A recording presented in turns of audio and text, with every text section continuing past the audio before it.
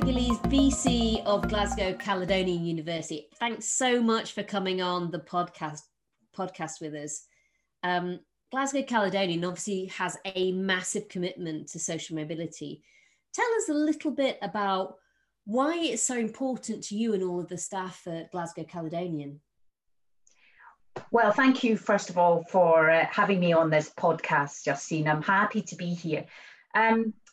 Well, when we were founded in 1875 as a science college for women from poorer backgrounds, the motto of the Glasgow College was "For the Common Weal." Now, that motto has now become the university's mission for the common good. And two of the core drivers of our strong sense of purpose as a values-led whole university community are firstly to continue that long tradition of widening participation, but to do it with quality outcomes. And of course, ours are very good indeed. 46% of our students, for example, are like me, first in their family to go to university and take that transformational journey that higher education takes you on. And 91% of our students are actually in employment or study after 6 months with us. And we've got 81% degree completion. These are really good outcomes for our kind of university, sometimes called a modern university. And our dropout rate in first year is only a whisker above traditional institutions like Glasgow University or Strathclyde. But secondly, social mobility is important to all of the staff and students because of the world-leading social innovation research that we're all engaged in, because we want to have a social impact with this research. And we are in the top 50 universities in the world for this social impact as judged by the Times Higher. So tell us a little bit about that then. That sounds really, it's a really powerful statistic. Well, it really is, and it's so important to the whole institution, which started out as a teaching institution, but developed, this creative research program, this curiosity for trying to impact the social inequalities that are prevalent throughout the city of Glasgow. As your listeners will know, we have some of the worst health inequalities in Glasgow in Europe. 39,000 of our children are labelled as in extreme poverty. So there's a real issue with health and social inequalities in the city of Glasgow. And the staff and students were just absolutely desperate to engage in focused research that was internationally excellent, but that actually drove redistribution of resources locally and opened up opportunities for life skills development that would allow individuals as well as groups and communities to overcome their poor life chances, their poor health chances, and to engage in employment. So it's a journey that the whole institution is engaged in travelling and working together as a big team to deliver real change for social benefit. And I know it's really at the heart of, the DNA of Glasgow Caledonian. So tell us a little bit about the students that come into the university. Tell us a little bit about their specific challenges, but also, for these wider communities, you talked about this somewhat. The work that you were able to do with them to help them still, nevertheless, in spite of any challenges, be able to have the chance to come to Glasgow Caledonian and get into higher education. Tell us a little bit about how you help communities overcome those barriers. Well, first of all, about the students. So as I mentioned, a lot of our students come from pretty challenged backgrounds, difficult backgrounds. So when they come to us, they come with a lack of confidence, with some of them with poorer communication skills. But my goodness, we provide an environment of support for them, and they very quickly become adept, confident, resilient individual student learners. And our employers and in the private and public sectors tell us they love our students because they're confident without being arrogant. They'll turn their hand to solving any problem in the public or private sector, do anything to advance the mission of their place of employment. That's really important to us. So they come with poor levels of confidence, and they grow in confidence. They leave us knowing that they are change makers in the world, but they're not over arrogant. Or so they grab those opportunities, don't they? And really understand the value of them. They absolutely do. And as they'll say themselves to me, we're not up ourselves, Pamela, as a university or as students, we're willing to roll up our sleeves and get engaged. Yeah. Working as a university with our local communities is so important, because we deliver 12,000 jobs a year and £1 billion to the local economy. So as an anchor institution, as a university, like every other university, we're terribly important to the local economy. But we don't see ourselves as at the top of the ladder. We see ourselves as at the heart of an ecosystem of education in our city. And that's terribly important.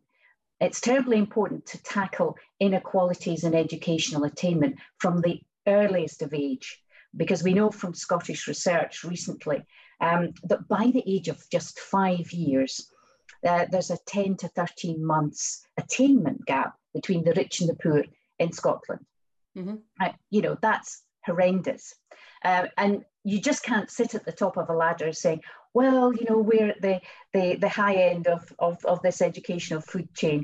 You've really got to get involved in helping to support the educational system as a whole. So 12 years ago, we started the Caledonian Club with nursery, primary and secondary schools from the poorest parts of the city. And the club allows parents as well as children to come into the university on a regular basis, get their university cards, work with our staff and student mentors to develop new life skills. And some of these are very basic. Even for the parents, it's reading and learning about their times tables. And since we started this 12 years ago, we've served more than 20,000 young people and 5,000 parents, and it's had a massive impact, not just on the individual's life chances and the family's life chances, but on teacher attitudes to what can be achieved when you wrap your arms around folk who have the talent, but it just needs to be unlocked. And do you think through some of that work for parents, again, you mentioned the teachers just then, that it's also reframed in their own eyes as well, what their expectations are for their children and what they might be able to achieve?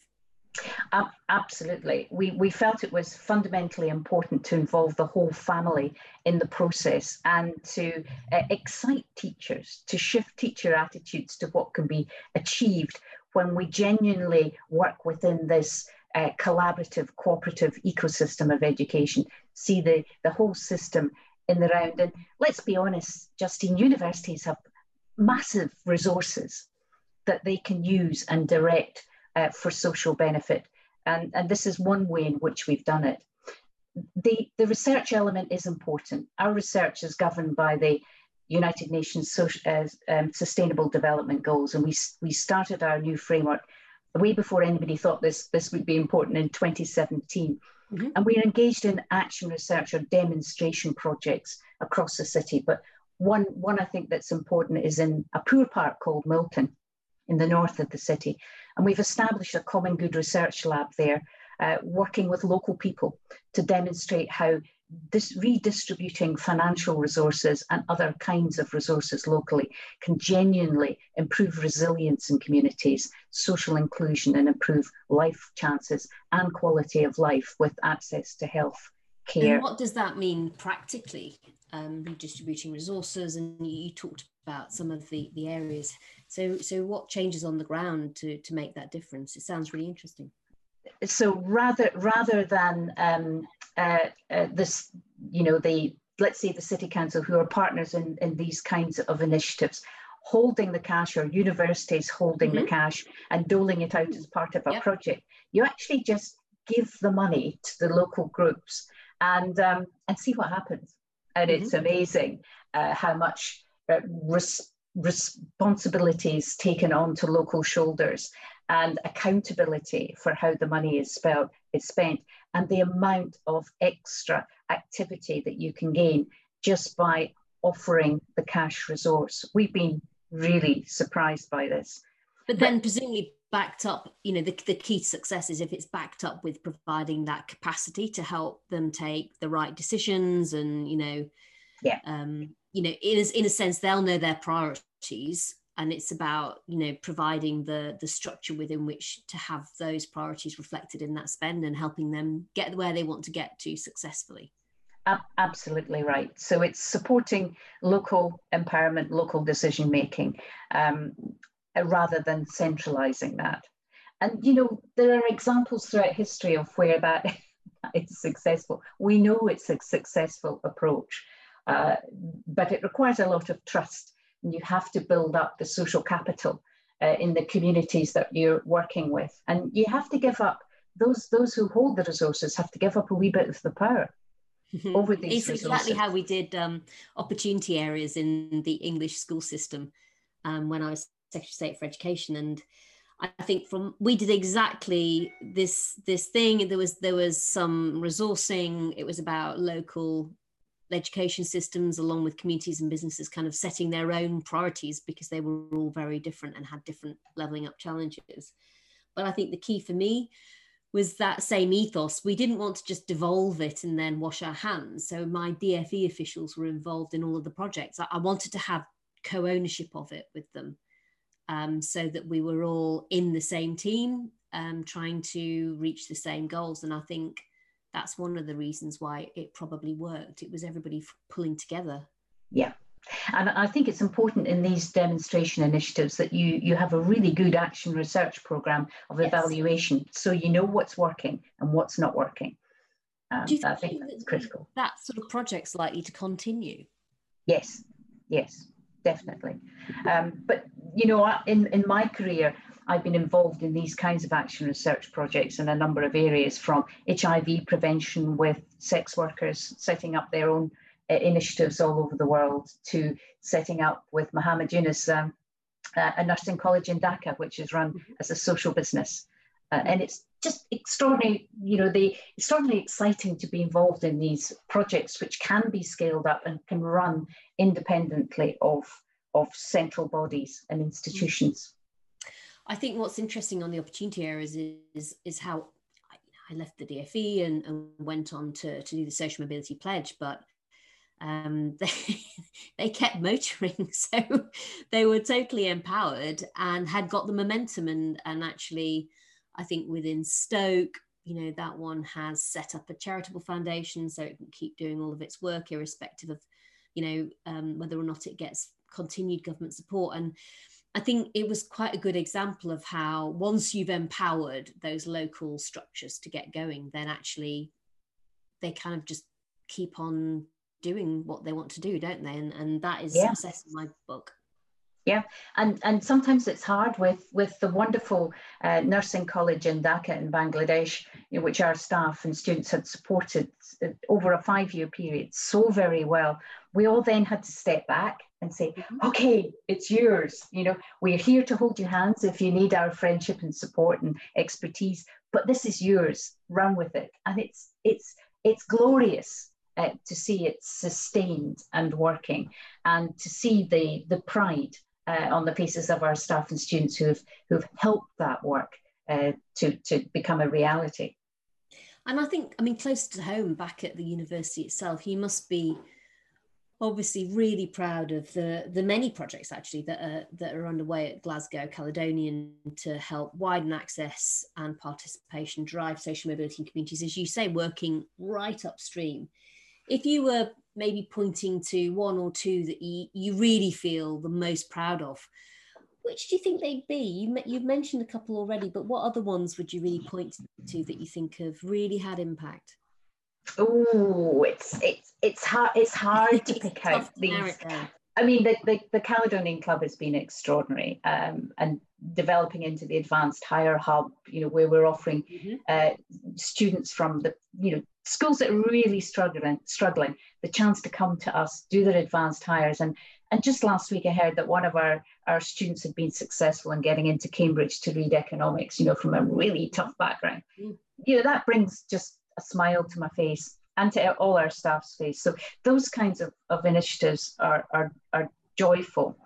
I think setting up the UNIS Research Centre on Social Business and Health, all of our health work and working in connection with Health Protection Scotland to really see if we can tackle the inequalities in health gives me a sense of pride of the wonderful work our staff do, the work that we've done with the African Leadership University to create a new college to deliver ethical leaders for Africa, with us as a quiet, silent, supportive quality assurance partner. That makes me proud of our staff's ability to do that work and yet not be recognised necessarily for it in the press, in the media, but just to do it quietly and know that it's having an effect. But I think the thing I probably am most proud of is the development of the whole of the institution as a kind of values-led, creative, dynamic, research-led and informed university with this social purpose at its heart, a university that genuinely delivers outcomes and impact on that social purpose. And because that comes from the combined efforts and work and inspiration of our staff and students. And it was a long journey from being a teaching institution largely in 2006 to now in 2015 being recognised for the focused areas of research that we do that inform everything else. Even our curriculum for the common good across the institution is informed by our research and our values. So I think it's that journey towards a university that really is driven by its culture. But when you marry that, because we know culture eats strategy for breakfast, when you marry that with a fabulous strategy that the staff and students have written themselves, that's about delivering social innovation, then you have really an inspiring environment in which to work. I think it's fantastic, and it's really why we're so delighted, on the Social Mobility Pledge to be able to work with you on an opportunity action plan. And part of that is also looking ahead to where you develop all of this work next. Where do you see Glasgow Caledonian going next on the wider levelling up agenda, social mobility? You've done so much, but I mean, you are an institution that's constantly innovating, raising the bar. Where do you feel your next steps are going to be? I think the technological advances that have been, if you like, accelerated because of the COVID pandemic, the move to online synchronous and asynchronous learning, but at a very high level, I think that will actually help democratize higher education and really help us with delivering our work-based educational offer. We're very committed to co-creating programs from certificates, diplomas, degrees, to masters, to PhDs, in work with employers and with local managers to deliver the actual skill set they need to enhance their productivity, promote their culture, promote happiness in their institution. And I genuinely believe that the digital advances we've made recently will allow us to scale up that activity hugely. And that's very exciting to me. And that activity can work with small and medium-sized enterprises as well as big industrial partners and with the public sector. And I'm excited to see the way in which artificial intelligence and our online technologies can really help us to promote our health services in a much more efficient and effective way and enhance the quality of provision in some of the poorest parts of our nation. So, I mean, it's really exciting. And I think the point on businesses is very well made. One of the reasons I launched the Social Mobility Pledge was really to get more businesses thinking differently about the role that they can play in spreading opportunity. And that absolutely means connecting up with that wider talent pool, precisely in universities like Glasgow Caledonian. So many of them are just really beginning to think more seriously about this. I found in my discussions with, hundreds of chief execs, a lot of them have effectively moved on to a much more strengths-based approach on recruitment, but in a way, it's not really been so formalized. And so what we want to do now through bringing all of the universities and the businesses together is to really try and get our arms around, well, what would that look like? If we had a more structured approach to all of this, what would that look like? And I think it's long overdue in a way, because I think we failed to recognize all the strengths that often more challenging upbringings give you, resilience, having to bounce back from challenges, having to work out how you overcome problems.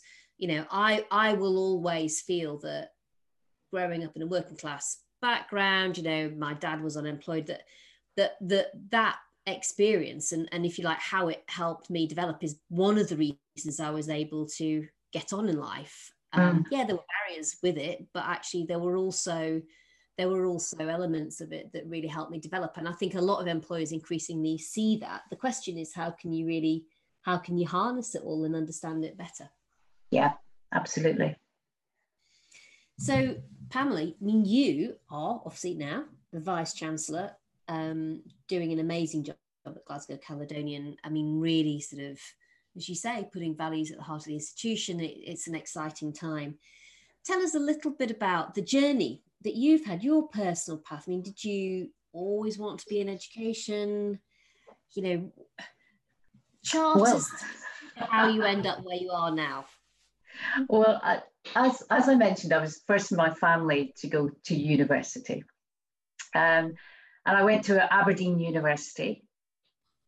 And it was a struggle to begin with, I'll be honest, because I lacked confidence. There wasn't anyone in my family who'd ever been to university. I wasn't entirely sure what I was doing. I came from a very modest family background as well.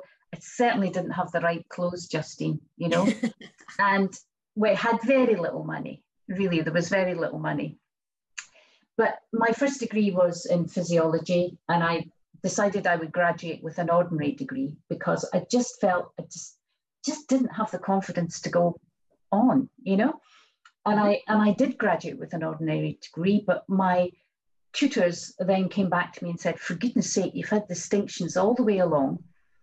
We want to enroll you in a master's degree. It was quite unusual in those days to get into a master's degree if you only had an ordinary degree, but they did. But maybe for people who are listening south of the border, just explain what an ordinary degree means. Well, it's just a BSc without honours. So in Scotland, right, you do a BSc ordinary degree. After 3 years, you get your degree. If you go on to honours, that's 4 years. So I came out with an ordinary degree in 3 years. And as I say, you wouldn't normally be enrolled in a master's, but my tutors encouraged me. I enrolled in a master's in education and philosophy, and I found I absolutely loved the research element. And I was really encouraged by my lecturers to go on. And then that was really a turning point by the sounds of it. It was.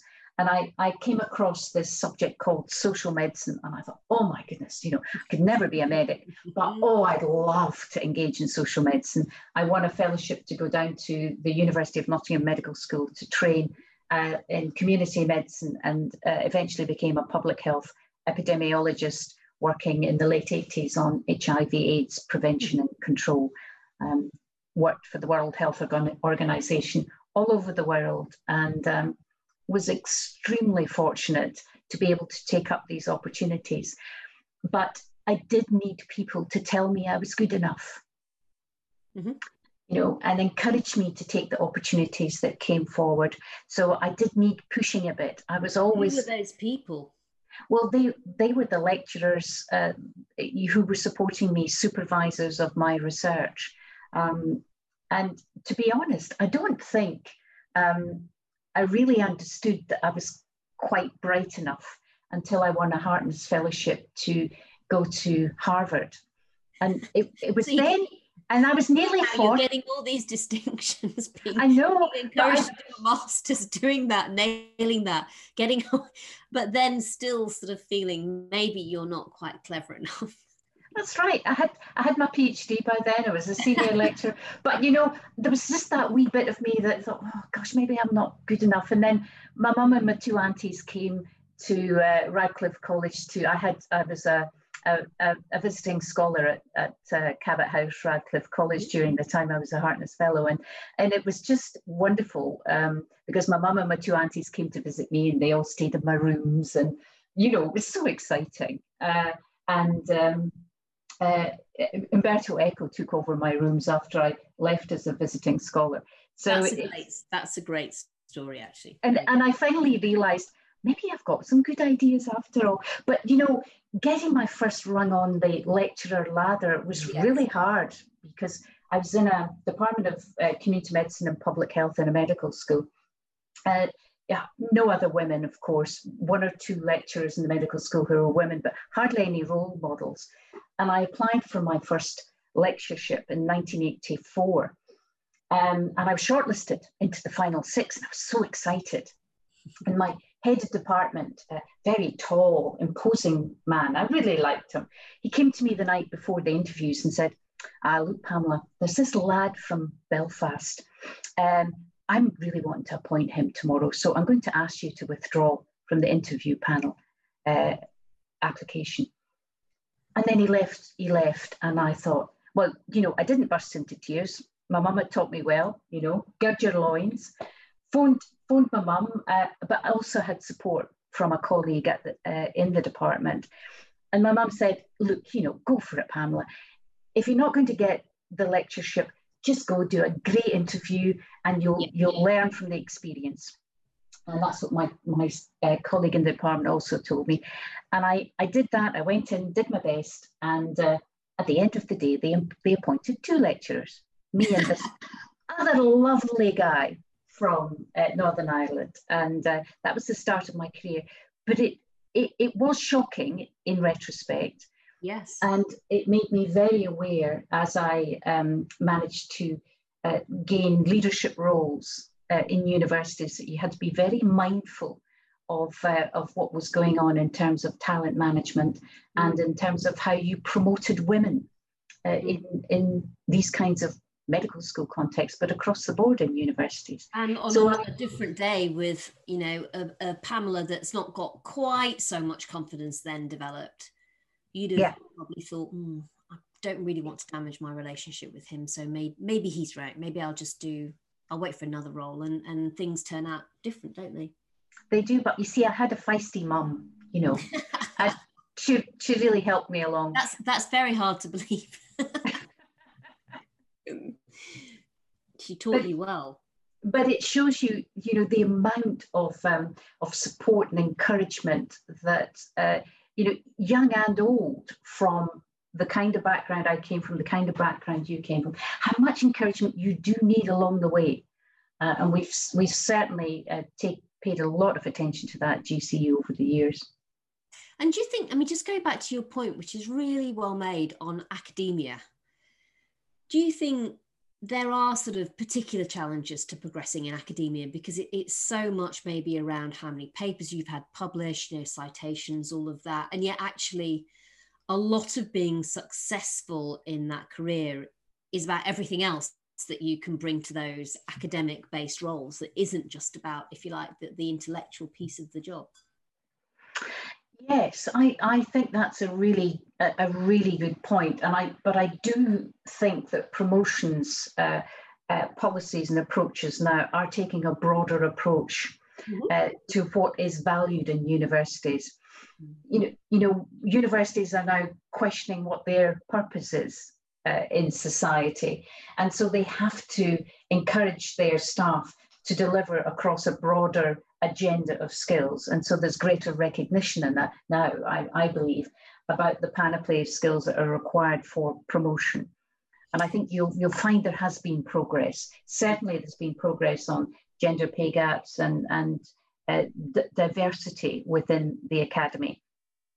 I think that's right. And I think it's always a journey, isn't it? And in the same way that almost you've seen business have to steadily get to grips with the gender inequality, and obviously there's way to go on that, but actually distinct progress made.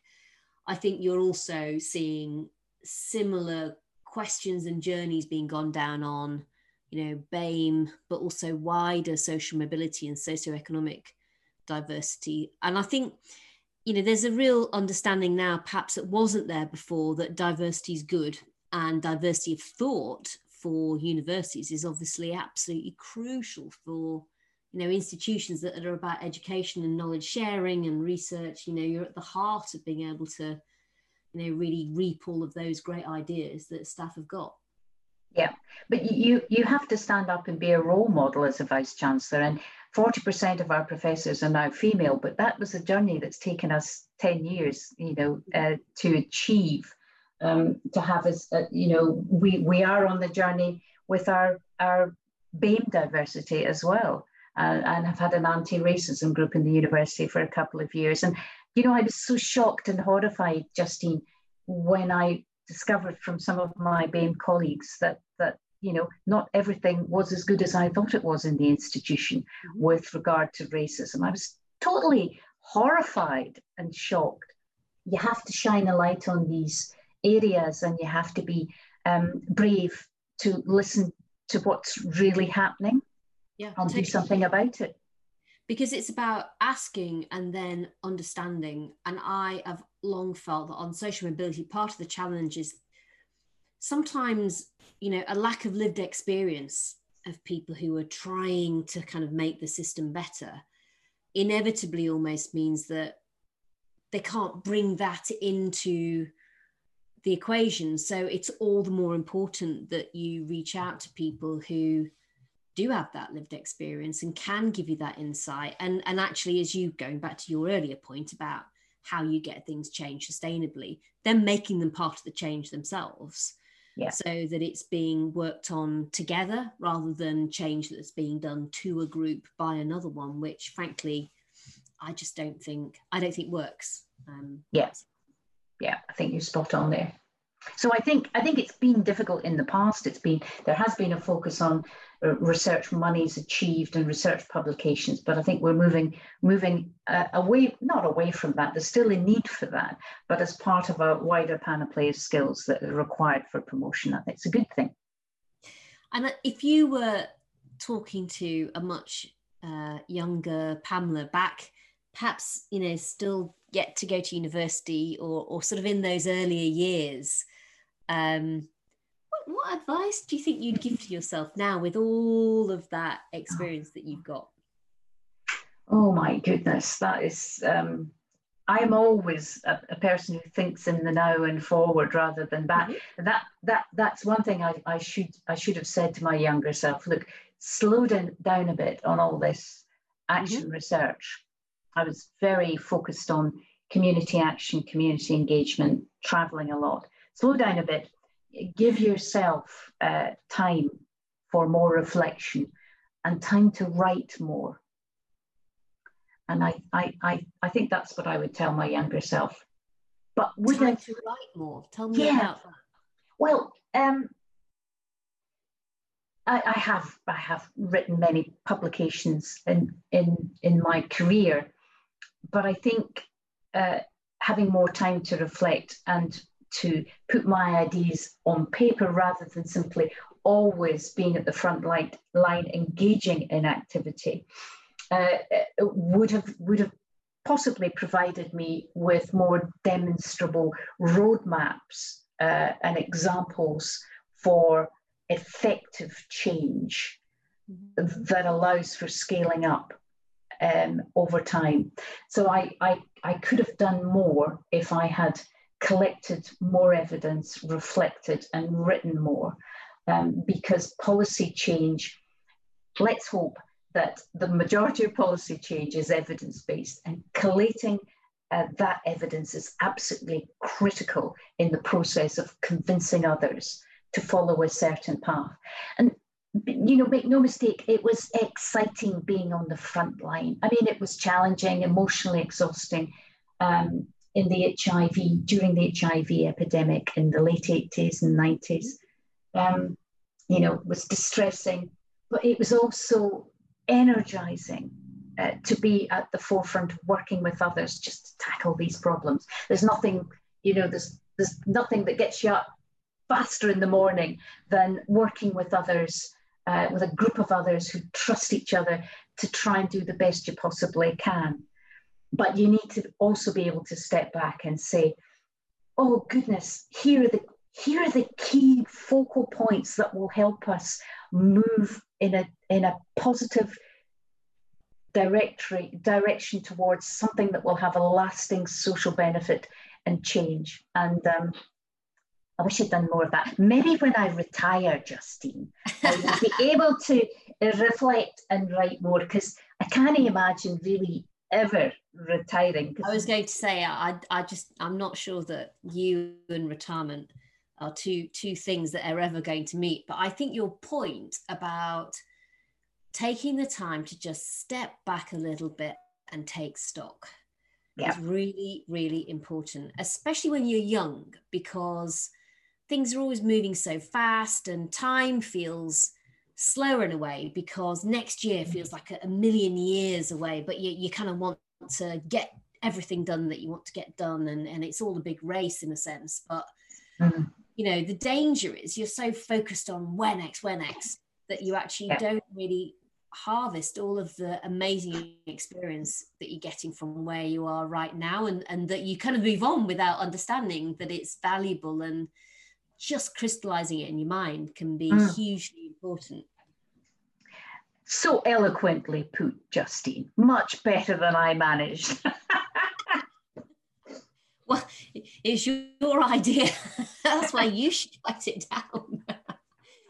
But no, it's a brilliant bit of advice for people listening to this.